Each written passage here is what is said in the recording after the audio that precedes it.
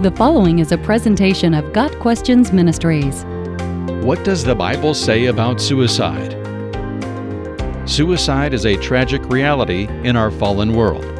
That people experience desperation to the point that they believe the best option is to end their own lives is heartbreaking. To lose a loved one to suicide prompts a range of questions and a special kind of grief. But the Bible offers hope, both to those who are considering suicide and to those who have been affected by the suicide of another. To those who are desperate, please recognize that suicide is not the best option. In Christ, there is hope. Also recognize that you are not alone. In fact, the Bible speaks of many who felt deep despair in life. Solomon, in his pursuit of pleasure, reached the point where he hated life. Ecclesiastes 2 verse 17. Elijah was fearful and depressed and yearned for death. Jonah was so angry at God that he wished to die. Even the Apostle Paul and his missionary companions at one point were under great pressure far beyond our ability to endure, so that we despaired of life itself. 2 Corinthians 1 verse 8. But Solomon learned to fear God and keep His commandments, for this is the duty of all mankind. Ecclesiastes 12 verse 13. Elijah was comforted by an angel, allowed to rest, and given a new commission. Jonah received admonition and rebuke from God. Paul learned that although the pressure he faced was beyond his ability to endure, the Lord can bear all things. This happened that we might not rely on ourselves, but on God, who raises the dead. 2 Corinthians 1 verse 9. You too can turn to God. Paul wrote, "Praise be to the God and Father of our Lord Jesus Christ, the Father of compassion, and the God of all comfort, who comforts us in all our troubles, so that we can comfort those in any trouble with the comfort we ourselves receive from God. For just as we share abundantly in the sufferings of Christ, so also our comfort abounds through Christ." 2 Corinthians 1, verses 3 through 5. You can experience that same comfort in Jesus. If you have trusted in Jesus as your Savior, you are a child of God. You have the indwelling Holy Spirit, and you have continual access to God in prayer.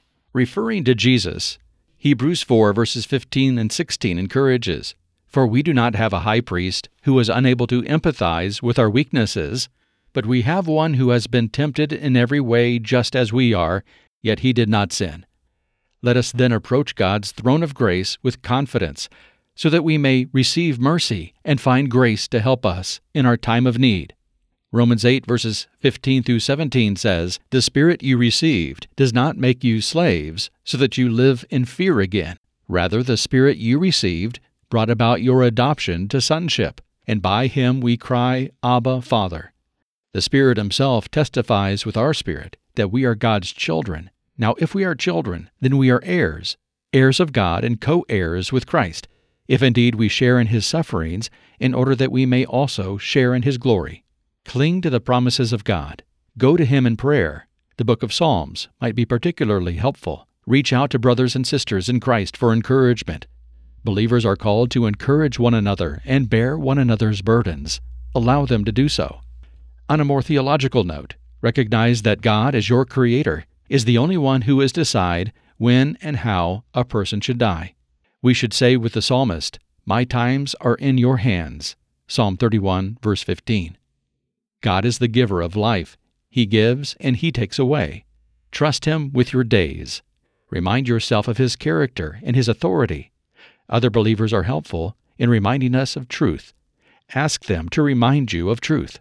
Much of this advice also applies to those who are grieving the loss of a loved one to suicide.